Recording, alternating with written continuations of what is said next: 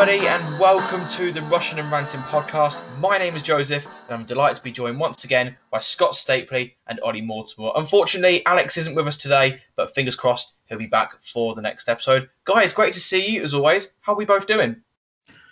I'm doing well, thanks. How about yourself? Yeah, not too bad. How are you, Ollie?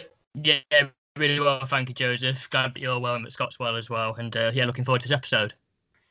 Let's get into today's podcast then. Episode 6, I believe we're on now. And we're back with another guest. Today we'll be joined by the lead chaplain of the chaplaincy team, Canon Roger Knight. Since the foundation of AFCRD in 2011, the club has carried on its tradition of having a club chaplain, a tradition which was of course started during the original Rushden and Diamonds. Now, given the size of the club, it's worth noting that what was an area with just one chaplain has gone on to become an entire chaplaincy team. And of course, we're very fortunate to have some fantastic people working in this area. So a huge thank you to those who are a part of it. Scott, can you tell us more about the Diamonds chaplaincy team and what they get up to? Yeah, I mean, a lot of their work actually is not really seen by the fans. It happens behind the scenes, and because a lot of it is done in confidence. They're there to support and help people. If anybody's got any questions or queries or concerns who are fans, or even on the wider, community who are connected to the club in some fashion, they can go and approach people like Roger and or some of the other guys on the chaplaincy team, which so we're going to go into when we discuss it with Roger, just to as a point of contact and somebody to talk to in confidence. Which, given obviously the current situation especially around mental health, is really, really important that people have that outlet and somebody they know they can go and talk to. Ollie, I think as a society, we've become more aware when it comes to concepts like mental health and well-being in recent times.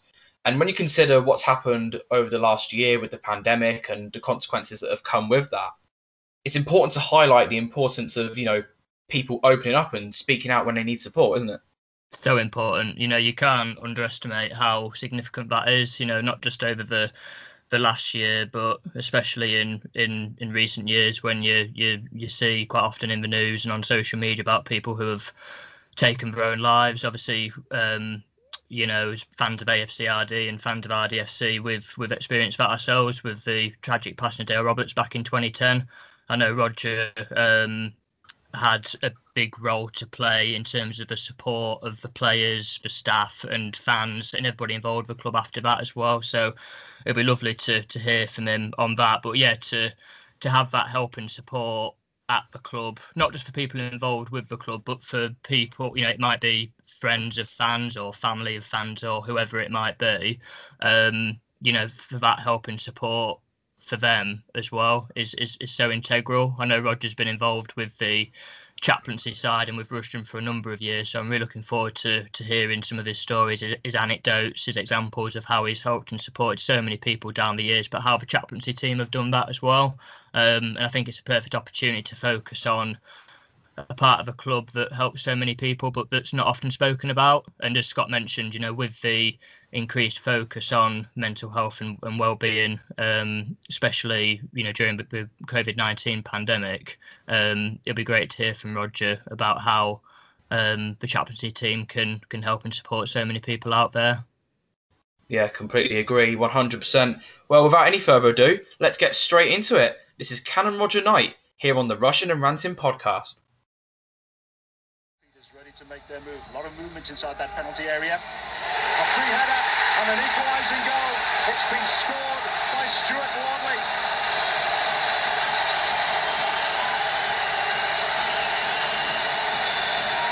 No wonder the manager is happy.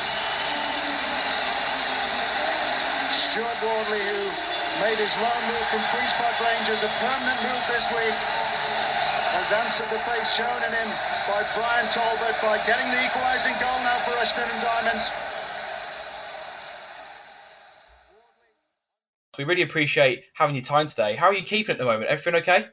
Yes, thank you for inviting me. Yes, I've had some ill health, as you may know. I had a heart operation last year, and I also had another spell in hospital because I just got a medal for I've been 60 years a diabetic on insulin. So I'm not going to wear it on match days, but I've achieved something, and So for 79, I'm fairly fit, really, or pretty fit. Oh, it's great to see you looking well. As we've done with all of our guests so far, let's take you back to the start of your footballing journey. What was it that got you into football, and why did you choose to follow, the original Rushden Diamonds as it was back then? Well, first of all, I've always been a keen football fan. I played a bit at school. My father used to take me along to watch Bournemouth and Boscombe Athletic in those days. And the day Manchester United knocked us out in the 6th round of the Cup, I was there. And that was about 1957, I think. And in those days, Bournemouth never did anything. They were just stuck in the 3rd Division South. So that was the first interest. And then at school, they didn't have subs benches in those days, but I was always basically on the bench for the school team. So I played very occasionally when somebody was injured or had to go to have tea with their aunt. And we had one of the teachers who, in my school, we had once a fortnight, we had a couple of hours on a Friday afternoon where we could do a hobby. And he said, would I like to do a referee's course?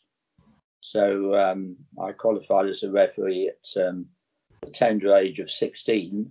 And unlike today, where the young refs get plenty of practice refereeing school, but boys and girls football, in those days I went straight into the Bournemouth Supplementary League Division 3 with full-grown adults, most of whom had just come straight out of the pub, and so I grew up fairly quickly, really. And then I carried on doing that. The refereeing carried on for several years, but I gave up when I turned my collar round and had to take weddings on Saturdays, because all refereeing was on Saturdays in those days. And I had to give up. And I played a bit of football, and I captained the theological college. I was at Lincoln. I captained their football team as well. That doesn't say very much because we got hammered by most people, but it was enjoyable. So I've always had an involvement. And then just coming right up to Diamonds, I had the great advantage of always being able to have a club nearby that I could actually walk to. So Bournemouth's ground I could walk to, used to be called Dean Court in those days. And then when my mother died, I moved to Portsmouth, and I was within walking distance to Fratton Park. And I used to go there occasionally. But in those days, I was refereeing every Saturday. Although I did have also I think the privilege of I've refereed at both Dean Court and Fratton Park, only a junior cup final or something of that sort, but I have actually officiated there and been in the dressing room. So that's it. And then right up to date for Diamonds, when I became rector of Irthlingborough in 1989, I was spotted watching, I think it was the last game of Irthlingborough Diamonds. And I was invited into the boardroom, and Max Griggs, who you all remember, who was the man who spent 30 million to build Nen Park, he decided that he was setting up a new club, and he wanted to appoint one or two honorary vice presidents, and he took a shine to me and said, would I like to become an honorary vice president, which took me about 2 minutes to agree to. And so, as you probably heard me say before, for 11 seasons, I watched every home game at Nen Park and had a meal before the game for free. And I became chaplain in a practical way because sadly somebody who died at the and this is a little bit of this. It sounds like a joke, but it is actually true. A man died when he was watching a game, and at the next board meeting a few days later, the club secretary reported what happened. He said, well, this was a sad event, and the club doctor certified that the man had died. But we didn't know what to do with his wife. We stuck her in a room and gave her a cup of tea. Somebody else said, well, perhaps we ought to have a chaplain. And somebody else said, well, let's ask Roger to do it. And this is absolutely true. I turned up to the next home game, and there was my name in the Diamonds programme. Roger Knight, club chaplain, and chaplain was spelt, you probably heard, as in Charlie. A true story, though. And so I literally fell into chaplaincy, really. And that was 25 years ago now, or more than that, actually. But, yeah. Did it take you long to adapt to the role of club chaplain, Roger, or did you kind of adapt to it straight away? Well, I adapted to it because I joined the Chaplaincy Association, which there's about 400 of us in all kinds of sport, from cage fighting to football and rugby. And so we had and still have an annual conference, and now we have international conferences as well via Zoom. But I went into that, and again the club supported me because they used to often fund the trip to the conference, which was about 4 days at Lillshall, which used to be the National Sports Training Centre. I don't know whether it still is actually in Shropshire, but you might have heard of it. But so I went to that, and because in those days we had regional chaplains meetings, and our clubs were asked if we'd be willing to host them and provide lunch. And of course, Diamonds being Diamonds, always did that without exception. And so a lot of my colleagues, who I only met in that context, actually have been to Nen Park, as many people, I'm sure you know that many people share the sadness about the ending of Nen Park, because a lot of them, including people who are not at all connected with sport, they've actually been there for particular meetings, and that's how some of the income came into the club. Although, unfortunately, not enough to keep the club going in the days when the fans took over. And by Peters. Well, they're being held surely by Griffiths. And they're back. It's Gary Butterworth. Another stunning goal.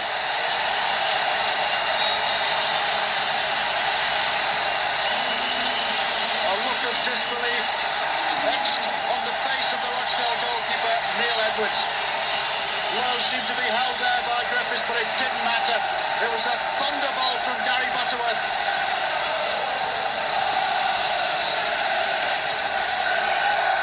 Did so well to keep that down. It's 2-2. No, definitely, Roger. I mean, when you go up and down the country, when you talk about Rushden, they usually hear about the old club, and they'll say, "Oh, do you mean Rushden and Diamonds?" It's always had that association. Oh, it's yes. Surprising how much of an effect it's had on the wider community now that most people have heard of Rushden and Diamonds when you mention Rushden. And so many people have told me over the years that if they've been away on holiday and they say, where do you come from? And they say Northamptonshire, and they say, oh, have you heard of Rushden and Diamonds? And people say, well, yes, I'm a fan.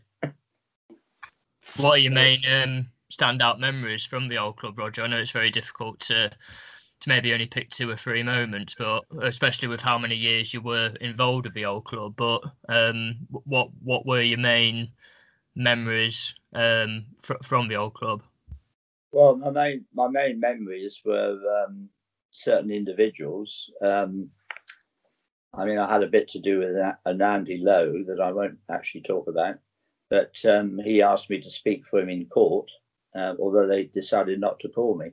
But so that's enough to say about that. And when I lived in Higham after I retired, the house next to us, when it was sold, was bought by the club, and so there were often 2 of the players there. And I can't think of his name now, but he was a very good striker who came from Bury. You'll perhaps remember his name. Oh, And I don't think he ever played for us, actually. Gareth Seddon? Gareth Seddon, yeah. Yes. He did recover, didn't he? And went back into So I had those sort of good contacts there.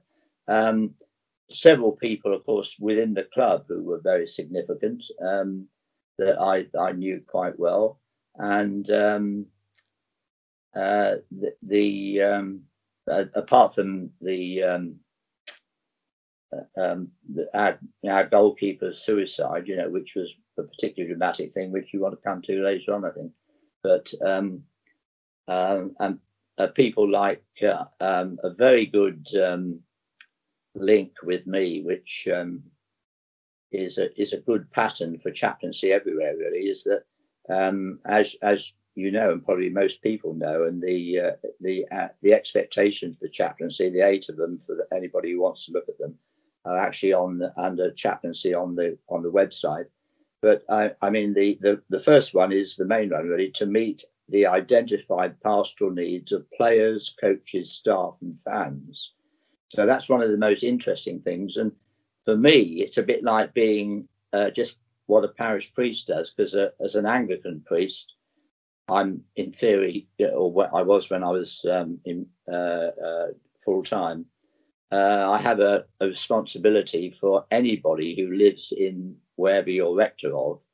So I was rector of Earthing, not rector of St. Peter's Church, Earthing, although that's the place where I operated, to go and help them. So I used to, on a Saturday afternoon at 1 o'clock, I used to say to my wife, I'm off to work now, and see you at 6 o'clock, and it was she used to rather smirk at me, but I was being factual, and a lot of the people, although interestingly enough, the majority of our fans, as I think is generally known, certainly in those days, lived in Rushden, and although there's a proportion who lived in Earthingburg, it was much smaller than I thought it was, considering that Nen Park was right in Earthingburg, and we could walk to the ground, and they, for some of them, it was too far to walk, and that was another issue when the fans took over. That we had a job getting the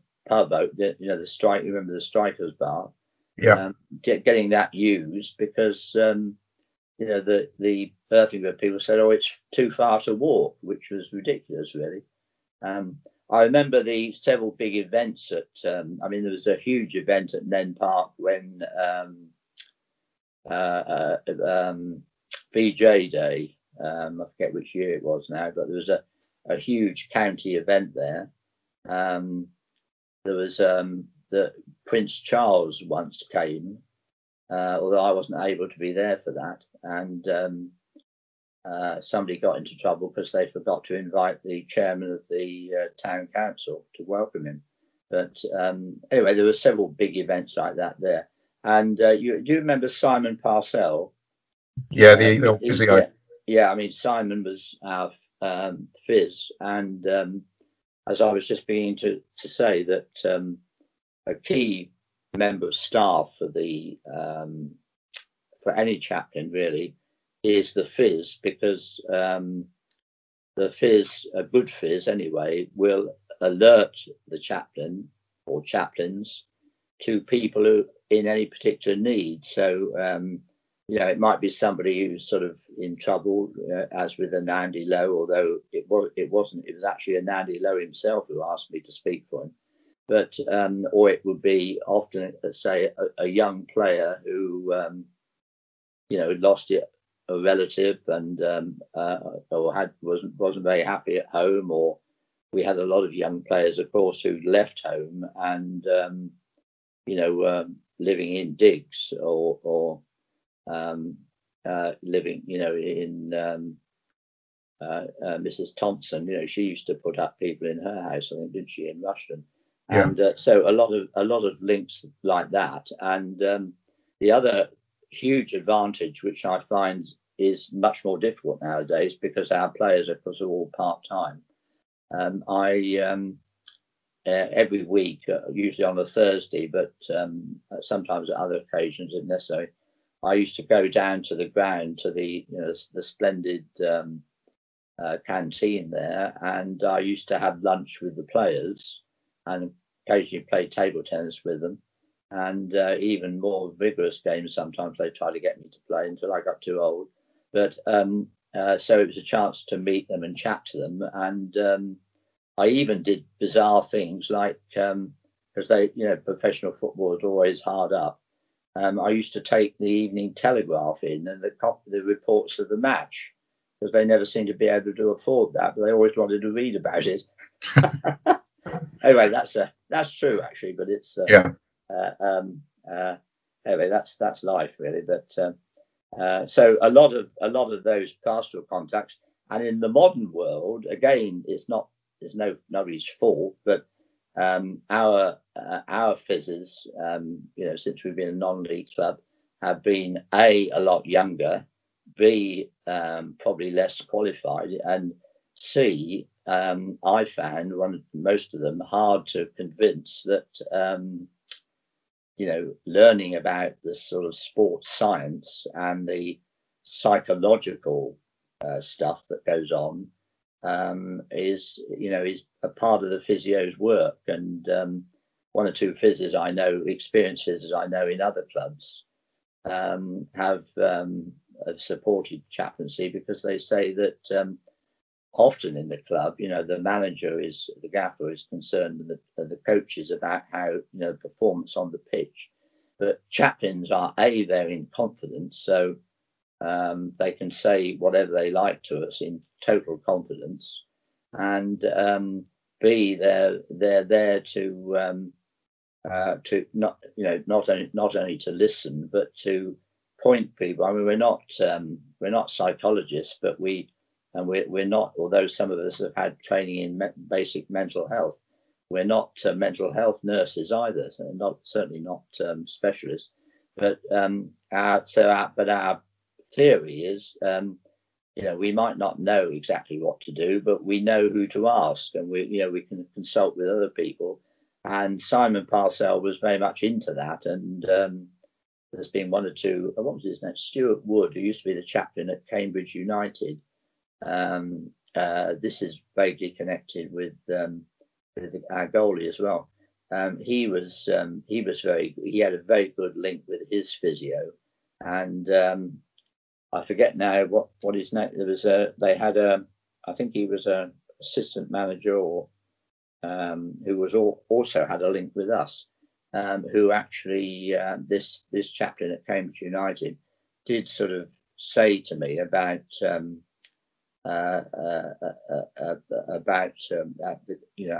goalie, who sadly took his life, that he felt he was a bit off form in terms of his attitude, and so although it was a huge shock to me, like everyone else, when that event happened, I was actually asked if I could try and engage him in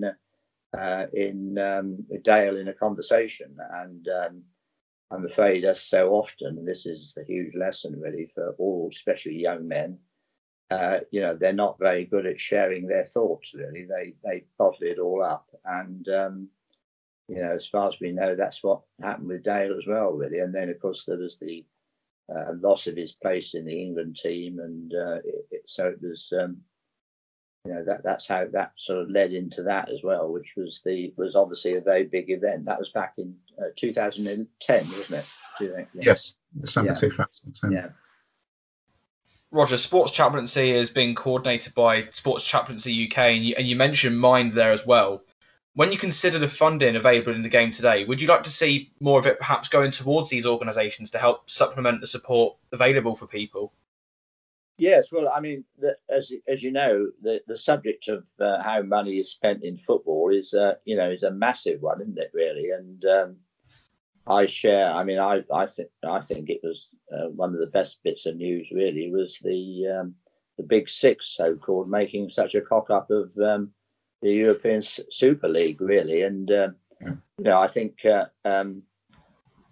it should increase our attendances, shouldn't it, next season? But but go to your local club. But I speak as somebody who's always been able to go and watch my local club, and to be honest, during lockdown I got a bit fed up with watching the Chelseas and the Manchester United and so on, however good the football is. And the last few weeks, one of my fellow fans has bought me a ticket to some non-league games. So I watched a Vars game last Saturday, but although they don't have the score in the top corner, which is annoying when you turn it on late. So I had to, and that was 0-0 at the end. I had to wait for the non-league paper to find out that it was they lost on penalties, 5-4. So there's some modern. There's still some modern bits, which it probably did need actually. Well, that's right. But I mean, in terms of funding, and it's the same in a way, a more controversial issue in a way. The same with the heading the ball issue. I mean, the PFA, which is a very wealthy organisation, has actually been probably a bit slow in actually funding that, although they claim to have done it. And over the years, I've come across one or two players who, frankly, I remember one. I forget who it was now. It doesn't matter. I won't say the name. Wouldn't say the name, even if I could remember. But I remember somebody who was in difficulty and ringing the PFA to commend him. And I won't say they didn't want to know, but they were most unhelpful, really. And they didn't know who I was, and they never seemed to have heard of a chaplain. And I said, well, aren't you supposed to care for your players? And that wound them up the wrong way. But because we've always, I mean, certainly when we're a professional club, and I think it's still the case now, every club had a representative on the a PFA representative. Yeah. And that's another thing I got involved in. I remember, again, the name's gone, I'm afraid, but I remember being invited to one of our players got married in Gillingham in Kent. And I was invited to go and bless his marriage. And that was an interesting trip as well. But I mean, that was something that wasn't, that didn't involve a coach trip, but I was on holiday and came back via Gillingham, but where I used to live, funny enough, too, as well.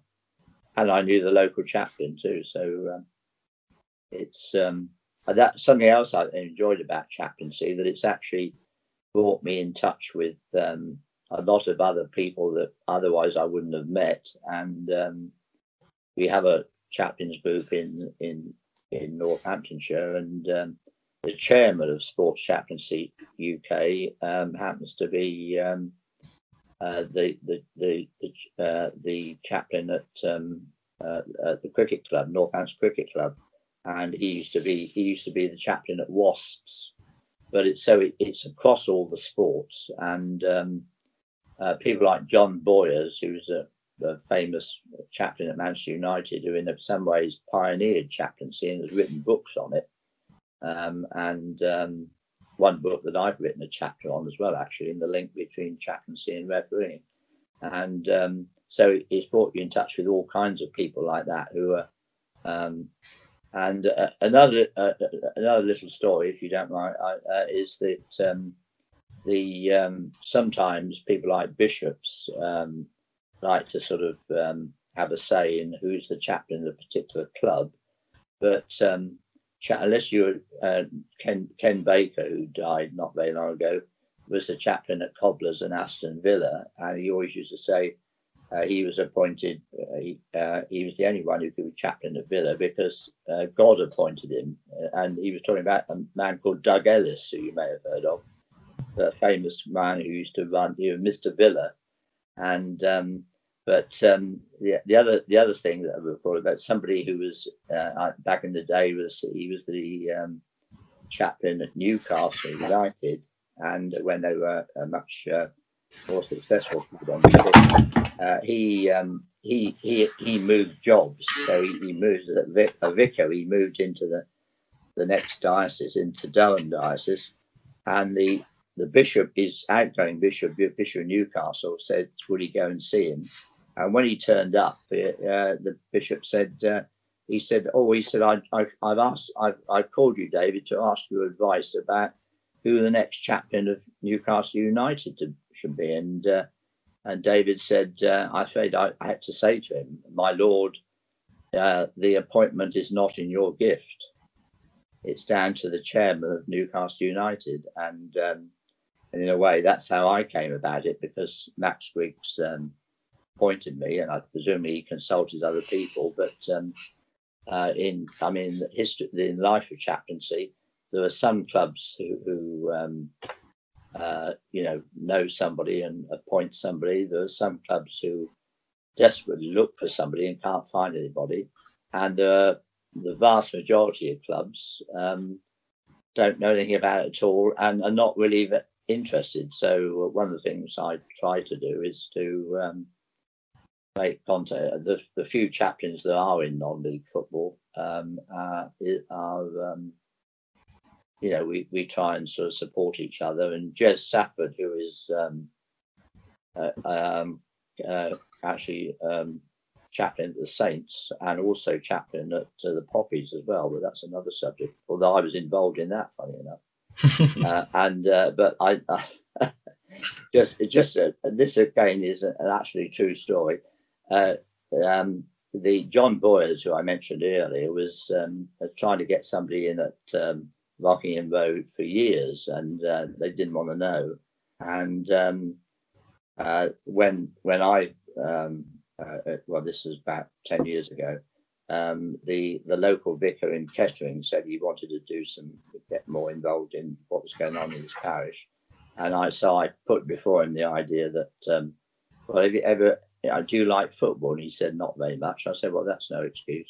I said, why don't you offer to take an interest in what goes on in Rockingham Road? So he I think he did. He certainly thought about it, and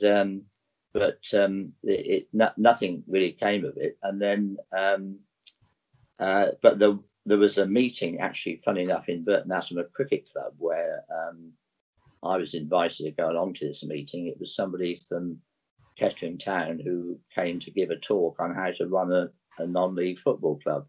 And when the questions followed, it was almost as if I'd put this bloke up to it, but I hadn't. A Methodist guy who I know stood up and said, "Yes," he said. "Can I ask you?" He said, "Why have the Diamonds got a chaplain and the Poppies haven't?" And it looks as though it was a planted question, but it honestly wasn't. Anyway, that led to a bit more thought, and an infamous chairman at Kettering, when we played the Poppies, actually, when they beat us too, actually, 2-1 at Nen Park. You might have been there. And the Bishop of Peterborough was present. And I remember somebody from our club said, "Oh, we're not going to invite you again." Anyway, the secretary of Kettering Town at the time, who lived and probably still does live in Burton Atom, to my total amazement, came up to me at one Saturday morning at the farmers market and said, "Can I ask you a question, Roger?" And I said, "Yeah, of course you can." He said, "Would you consider being the Poppies chaplain?" And I said, "Well," I said, I am honoured to be asked, but I said, "Are you sure you're asking me?" I said, I can't give the time to it. B, one or two of our fans might be very pleased. And I said, above all, I know your fans won't be pleased, but I said, I know a man who might do it. Now, Jez Safford had just arrived in Burton Atom, and I knew he was keen on sport. And in fact, I first met Jez Safford at Nen Park, because he used to come to games, and it used to be in the Kimberley Suite at lunchtime. And so I put it before Jez, and he said yes. So that's how that came about. So I was indirectly. So I don't know whether that ought to be divulged. No, I'm not ashamed of it. No. No, it would have been a bigger worry if they'd managed to steal you away from us. Yeah. Well, yeah. I mean, the only trouble is we sometimes have and the last time we played the Poppies, I remember that infamous game when we got beaten on Boxing Day. Do you remember that? Yeah, Yeah, 2-1. 2-1. Yeah, because we played well actually, and that very good forward, they'd side them Aldershot. I mean, our sort of stand-in number 5 kept it, made sure he was substituted. But anyway, and the excuse was there were so many there, I couldn't get to it. I'd arranged with Jez to go into the boardroom at half time, but one of the stewards wouldn't allow me to. So I don't go to Latimer Park very much. But although it's my local ground.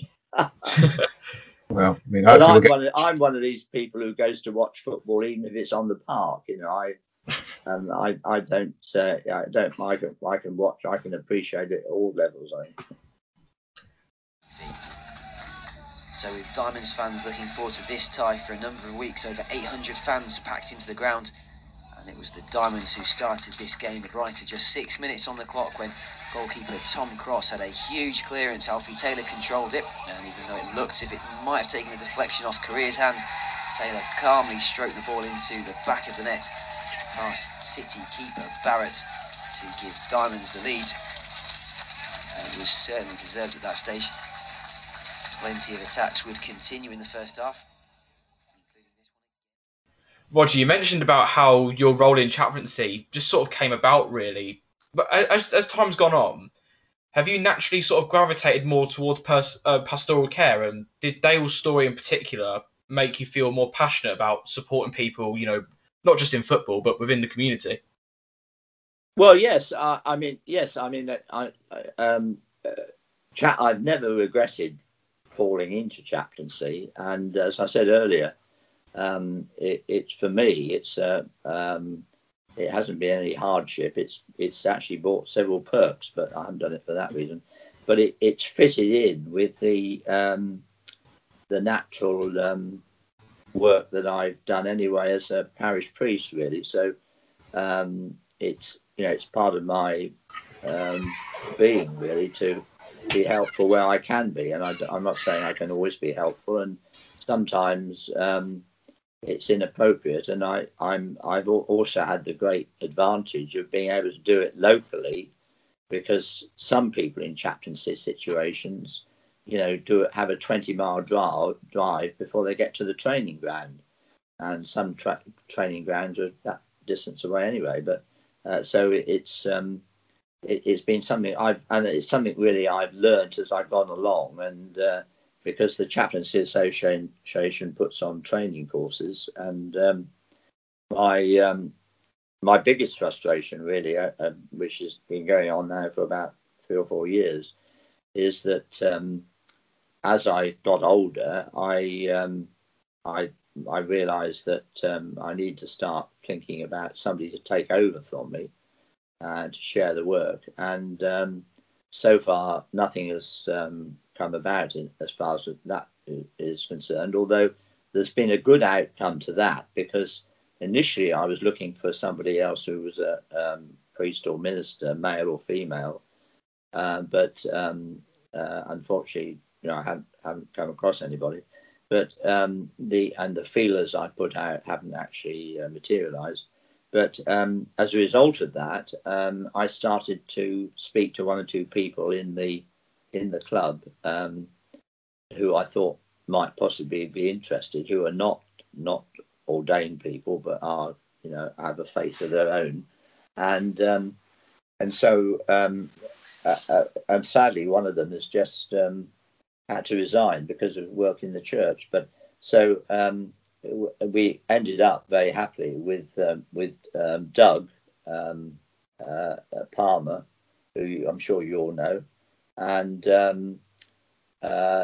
Zena Gregory, who is also has the advantage of being a Samaritan, and Bruce as well, who is of the Jewish faith.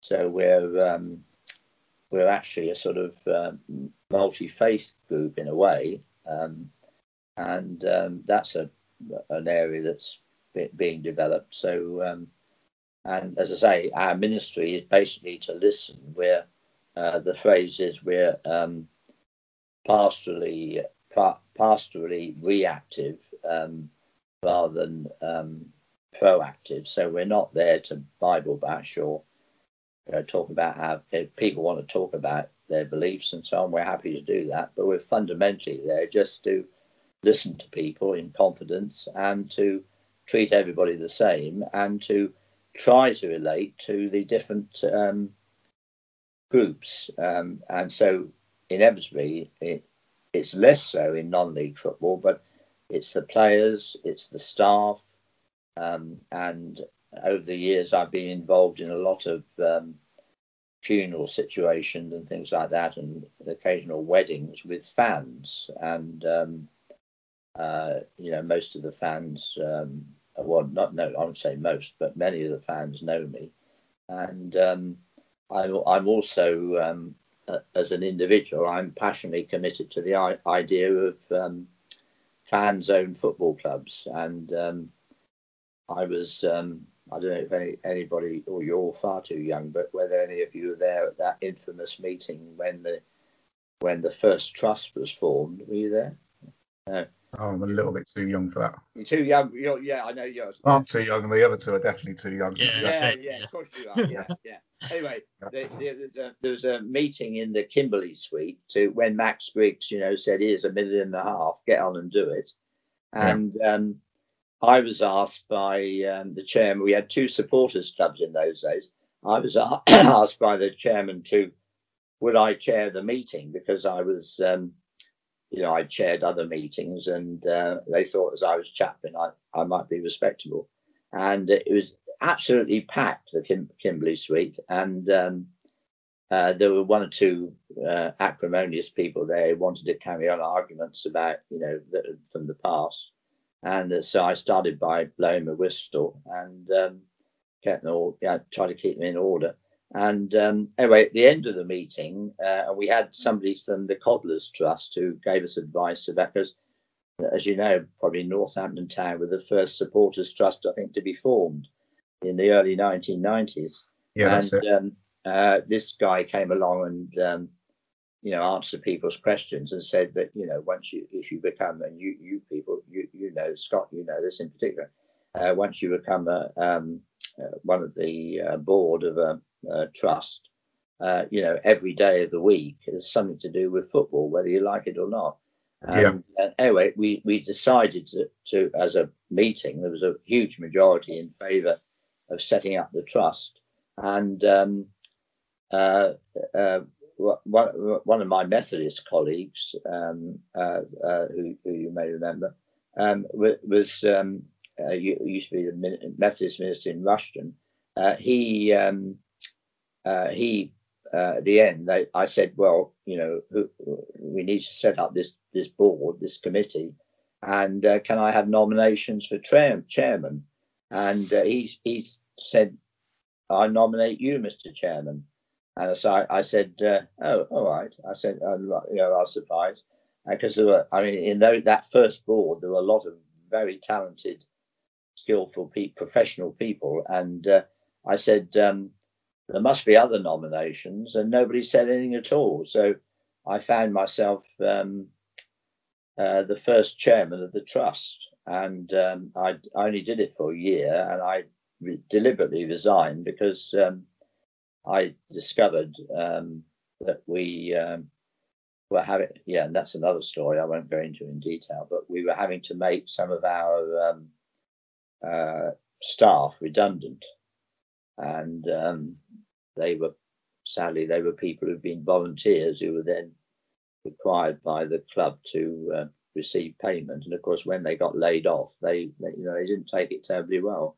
So and I had a conflict of interest, really, because I couldn't be alongside people who were being made redundant and still be actually behind making them redundant. So it was Yeah, we learned a lot in those 2 years. And the first board meeting, I always remember somebody said, well, it's the first thing you've got to do. There's a meeting of the chairman of everybody we're in Division 2 in those days. There's a meeting of chairman that we have to send a representative to, somebody from the board. And so I said, oh, when's the meeting? They said 9 o'clock tomorrow morning in Chester. So we had to go around the room trying to persuade somebody to, and somebody went actually. He wasn't. He was. I think he said somebody worked. Again, the name's gone, but we used to work for Barclays Bank. But anyway, he did a competent job, and we had, we struggled. And as you all know, I mean, this is history really. But unfortunately, a lot of fans walked away, and above all, some of our best players walked away as well, which was so. Gradually the slide started, and then of course. We were put back into the conference, and although we survived there, I think 2 years, didn't we? And we had a bit of excitement. I think we had a game against Oxford United. We nearly got to the playoffs, I think, but then we were. I just put something on the forum today, actually, because I don't know whether you won't certainly been there, but but you might have been, you might not remember, but. This next month is the 10th anniversary of AFC RD, isn't it? And there was the question I've asked is, when was the first meeting at the Pemberton Centre? I wasn't able to go to that. I've got in my diary, I think the second meeting, which I can distinctly remember at Warnes, which was on the 26th of May, but I think there was a meeting before that when the chairman was elected and so on, and we've been going since then. But the meeting for the Pemberton Centre when it all started was actually the 1st of July that year. Oh, it was after May. Yeah, it was later in the year, but then we had all those meetings at Rawn's after that, subsequently. But it was always the 1st of July, because I think that was the point when I think we had there was the meeting with the second meeting with Keith Cousins in the Kimberley on the 22nd of June, which is what ultimately triggered the reaction from that, is what ultimately triggered and spurred people on to set up AFC Rushden and Diamonds, and actually was spearheaded by Save RDFC. And it was yes, I remember that. That was in the Kimberley Suite, that meeting with Southern. That was it. Yeah. But it wasn't until the 1st of July that they had the meeting, because that was the meeting when the fans who were there voted on the name, which was AFC Rushden and Diamonds.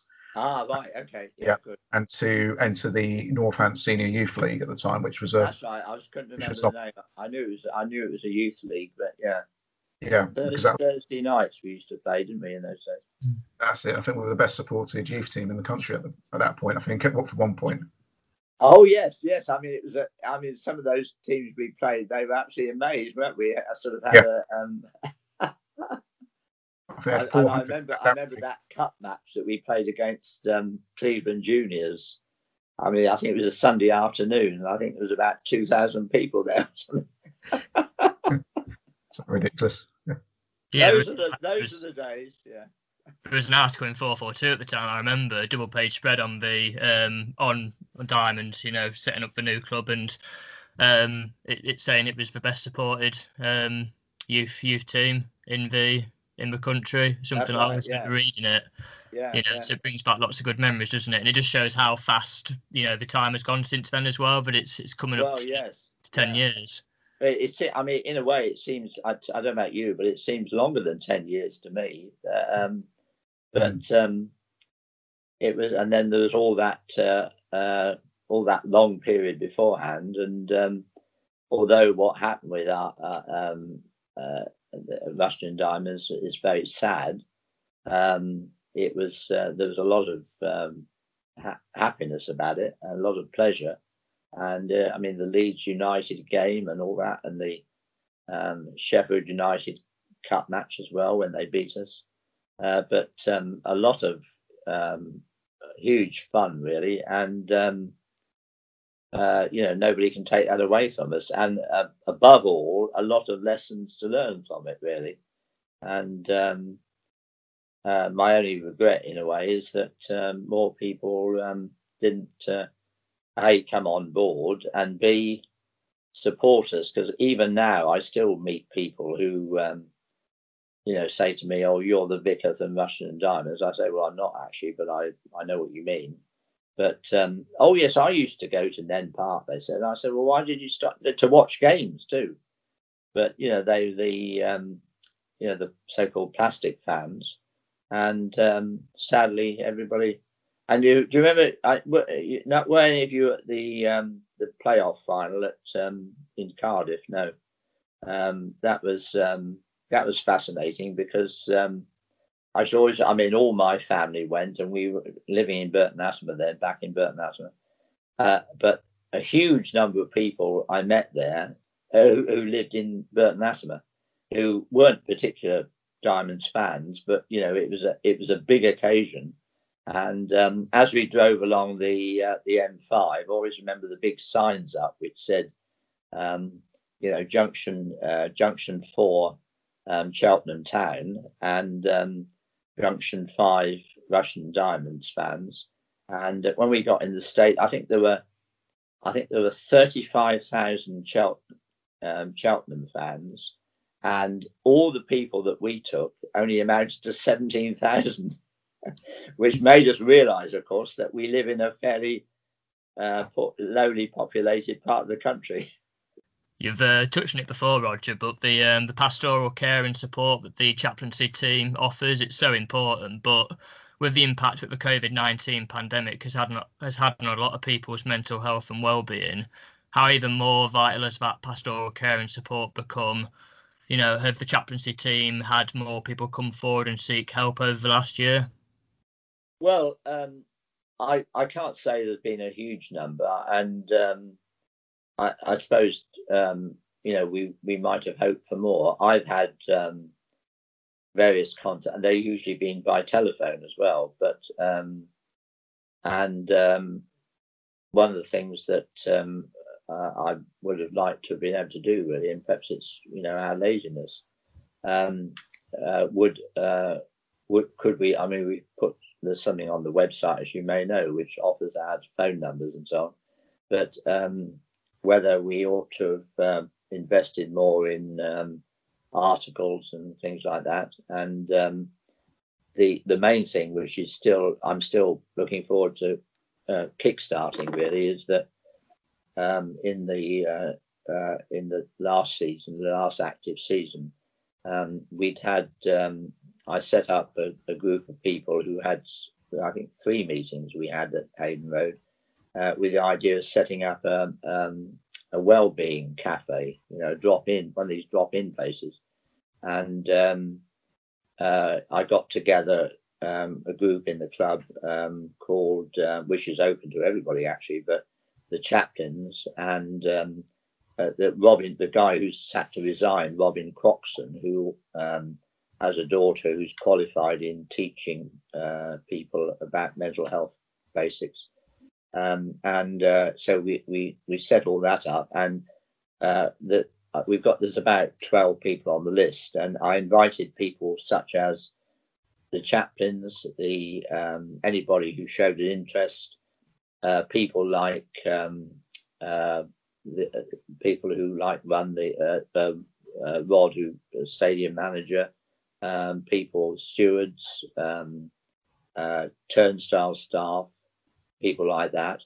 And I even came up somebody I hadn't met before, actually, a retired GP.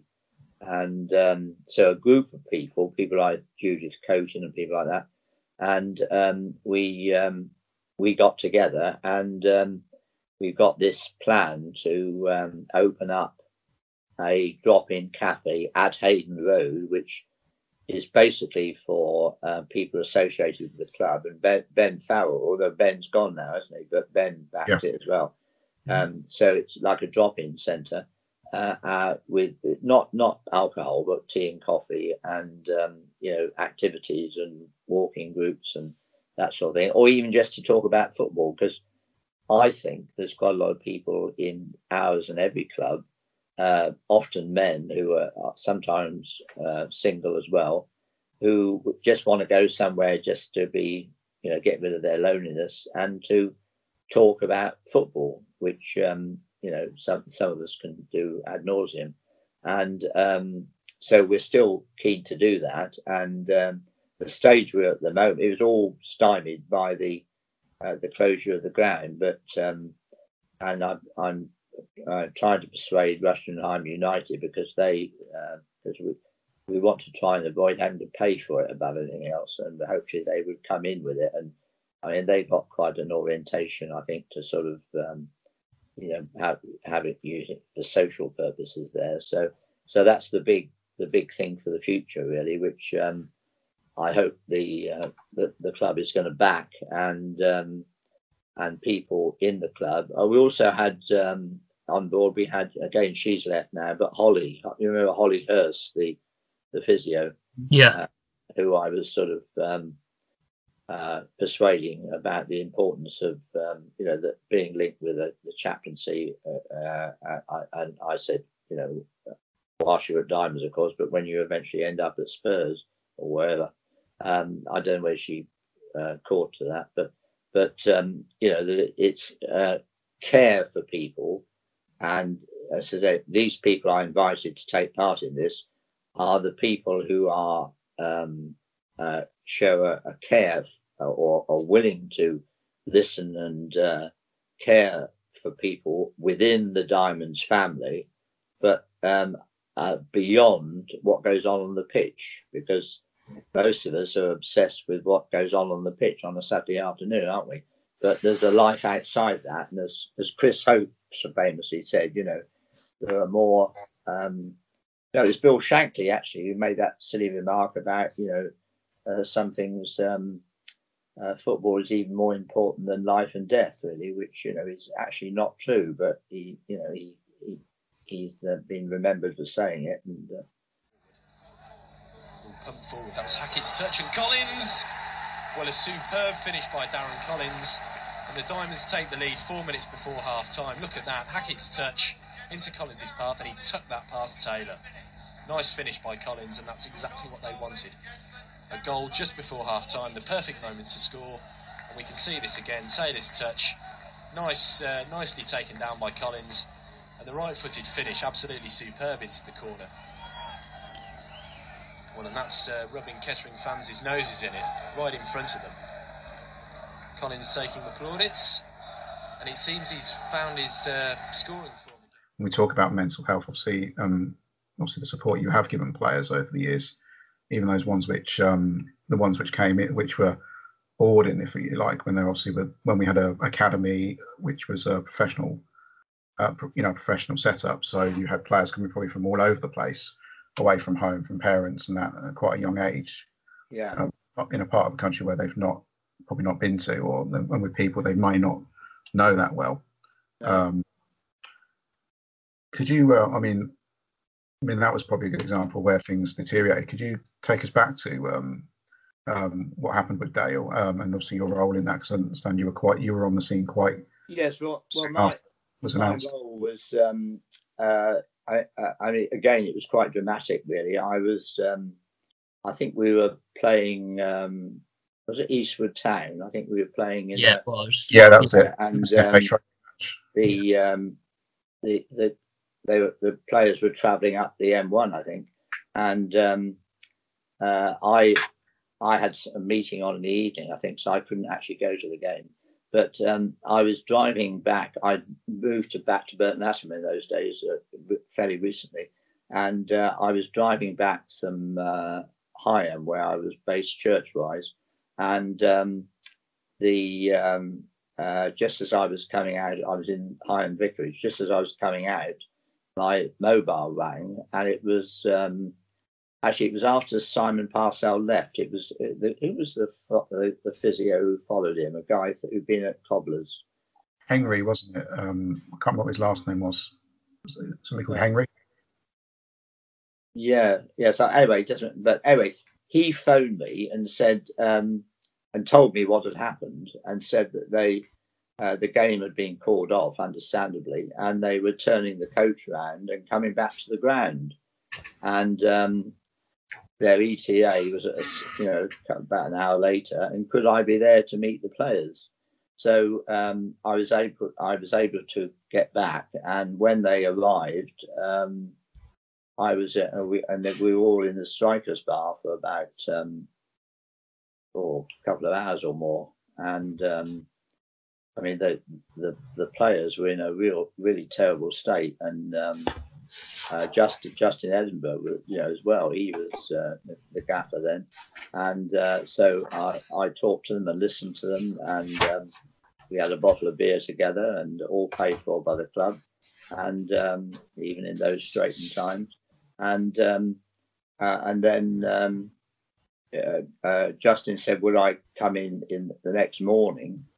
And so I went in when they all met for training, or before they met for training, and so we had another session in the changing room, and they asked me to say a prayer and talk to them a bit, and I can always remember who was our our captain, who you'll all remember his name. He came from Gillingham. Jamie Stewart. Sorry? Jamie Stewart. No. Might be Chris Hope. Chris Hope. Chris Hope. Yeah. Chris. And Chris was a very experienced pro, and I think he's still around in the area. He lives in Fapson, I think, doesn't he? Yeah, that's it. Yeah, I think he somebody told me he teaches his child at Kim Bolton School. Anyway, Chris is a very experienced guy, and I always remember Chris, when I walked in the room, he said now, look, he said to all of them, like the senior pro, that he was the club captain, wasn't he? And he said, he said, I want you to listen to this. He said, whatever you thought about before, and however much you despise God and religion, and however much you think God is to blame, he said, there are more important things than football. So listen to the Rev. And they all shut up, and I had total silence for a few minutes, and something I've never ever had in church. Yeah. Nor would I want, incidentally. No.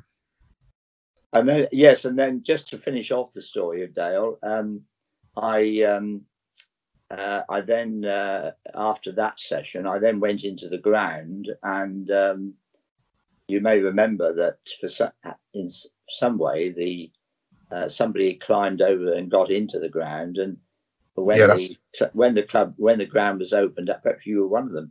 But when they got in, the goal at the Dale's end, was all decorated with scarves, and throughout I spent most of the day there, I think, really. All the time there were people coming in signing the book of remembrance, and wanted to talk, and so we all shared that together, and that was on the day. And then later on in the day, I went back because I met up with Isabel and George, Dale's parents, who I'm still in touch with, incidentally, and so I spoke to them, and I think, I don't know whether it was then or a bit later, but we started to talk about the funeral arrangements, because Dale came from a village called Horden, a former pit village up on the northeast, isn't it? Sorry? Northeast. Is it probably somewhere else? Yeah, just south of Sunderland. Yeah. And he was, very much from a football family, and a very good friend of who was the guy who played in Manchester City, the guy who got into trouble, went to prison. Adam Johnson. Yeah. I mean, the Johnsons and the Roberts were and still are a sort of family friends. You used to go on holiday together. And Isabel, Dale's mum, I mean, she's the life and soul of this village, really. She's I think the chairman of the parish council. She bakes all the cakes and all the rest of it. Anyway, that just to finish this bit, she and George said they'd like me to have some part in the funeral service when the funeral took place, and it was because this all happened in December, and the funeral was, I think, in the first few days of January, and so I was asked to get in touch with their vicar up there, and I did that, and he said, well, you know, could I come up to it? And I said, yeah. And I travelled on the coach with all the players, and then took part in the service, which was absolutely packed. It was I had to persuade the vicar, who didn't know anything about football, that it was quite normal and acceptable. And I said our people would want it. So I wore my clerical robes, and then I wore a diamond scarf over the top, which I do at funerals anyway if I'm asked to. And so I took part in that, and I've never seen such a full church, because he was a very well-known local lad, and of course the whole story had made the national press, hadn't it? And yeah. I remember on I think it was the Sunday after he died, in the BBC, you know, the Sports Personality of the Year, Dale Roberts actually appeared on the captions at the end, which you know, surprised some of us. But the place was full, and some of our players, some of his mates, carried the coffin. I've never seen such a haunted look on some of those young lads, really. I mean, it was sometimes, for some of them, it was quite a few of them, it was their first experience of death, really, and they were just completely stunned. And I can remember when I went to go up to the pulpit to preach, because it was such a full church, you had to get the highest position where you could see people, be seen and see people. I had to push out of the way. I think it was our chairman at the time, but it doesn't matter now, to get up the steps. You know, it was that packed. And then, of course, we went to because he was buried in a cemetery nearby, so that was another trip in the coach, and then back to in the sort of working men's club, where there was continuous eating and drinking for another 4 or 5 hours, and the coach eventually set off to come back home at about, I think it was about 6 o'clock. So I remember I left home here at 6 o'clock in the morning. I got home at 9:30 at night, and the players. Well, it was fascinating, the amount of beer that they stocked up on the way back. It was absolutely. And then, of course, we kept having to stop at every service station because they wanted it. Yeah. So it was, anyway. It was. I tried to identify with the players, and I think it was. I was interviewed, and I've been interviewed a lot since then by things like Radio Northampton, and over about my experience of what happened, and I must admit I never ever expected to appear, but in name, not in picture, on page 3 of the Sun, but I did, because there was a report there, and my name was mentioned. It's great as well, though, that I mean, Isabel and George, you've probably met them, but I mean they still come down every year, don't they? And they've got a lot of friends, and they're linked on Facebook with people like Glennis and people like that, and they really feel. And do you remember that? I think that first cup game, that Dale Roberts Cup, we played against Dale's team, didn't we? Yeah. Yeah.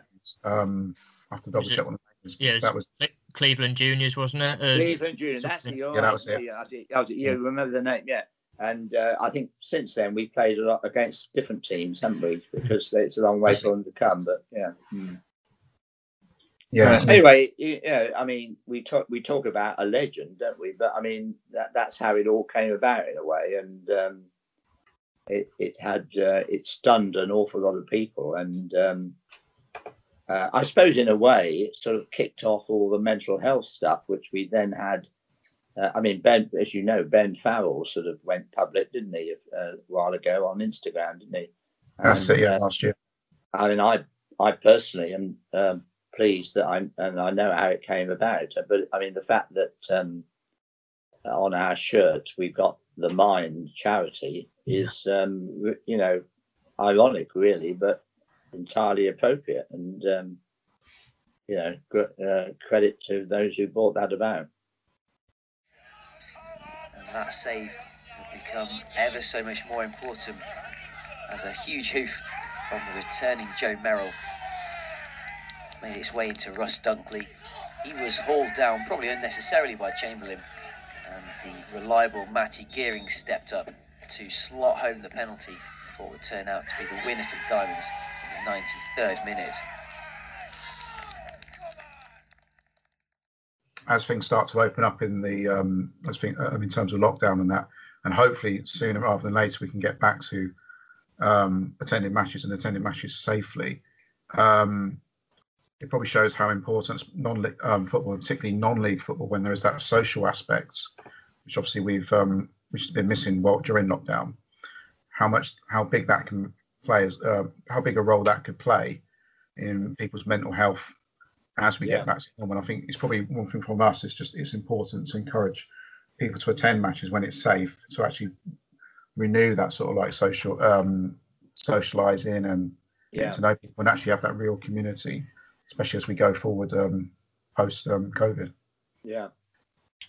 Yes, I think that's vital. And I mean, I personally have missed the because I go to watch the game, but the social part of it is very important for me, and I've made a huge number of friends through my link with Diamonds over this 25 years really, and who would have thought that it would have developed in this way, but and in many ways I think where we're situated, I mean, we're perhaps only there temporarily, but Hayden Road is actually in a part of Rushden where there's probably as greater needs as anybody. I mean, there's a lot of people live round about the ground, isn't there, really? And whether they're football fans or not, I think, and we've from the day one with the trust, we've always been day one from Max Griggs, really. We've always been we aimed and claimed to be a community club, and the community includes everybody, even if they don't like football. And to have somewhere where people could be welcome to go and to receive either somebody to listen to them or somebody to help them, or I mean, there's even and this is thinking out loud, but there's even and for not least if we ever have a new ground, and it happened at Nen Park to some extent. If you have a good social centre, it's also can be a source of income as well. Not that's the reason why you should do it, but somewhere like Hayden Road, which is sort of on the street, as it were, people. I don't think there are many bookings there, and it's not directly connected with us, but it's something for the future, and it's something that organisations like Mind, are very much part of, and because they're members of the community, and Mind is I know a very good charity with branches all over the place, and mental health, as you know, is a huge issue, and is dramatically underfunded and has been for years, and it's quite interesting even when you're even many GPs admit that they've had very little training in dealing with mental health, and so it needs to be encouraged across the board really, and I hope that Diamonds may be able to play a part in doing that, and it's much more than just wearing the shirt, but wearing the shirt is a good way of publicising it. Well, Roger, we're just coming to the end of the podcast. Thanks so much once again for coming on. It's been great to hear some of your amazing stories. Just one more thing before we go. How can our listeners get in contact with you if they'd ever like your support with anything? they can either. It depends on how they want to do it, really. But I'm happy to give out both my phone numbers, which is. Do you want me to say that now, or I mean, it's on the website, but people. Yeah. Well, it's landline is 01536 669 618. Mobile, which is probably easier, is 07864 877 939. And by email, rogerknight41@outlook.com. And I'm also on Twitter and Facebook. And my colleagues, the way we work within the chaplaincy team is that although I don't mind people speaking to my colleagues who they know anyway, normally people come to me and I sort of point them in the right direction, or and then, if it's somebody with a particular thing that somebody might help them with, or somebody with a particular contact from where they live and so on, then I'm happy to do that as well. And this is an offer. This is open to everybody who's got any association with Diamonds or is a relative of somebody who's associated. So it's players, staff, members, and fans, even those who only started coming just before COVID started. And we hope will come in the future. Excellent, definitely. Well, Roger, it's been a pleasure having you on today. Take care, and as I say, we look forward to seeing you again very soon back down Hayden Road. I look forward to seeing you, and thank you for the opportunity to do that. It's been very enjoyable. Thank you. Thank you, Roger. Cheerio. Bye-bye.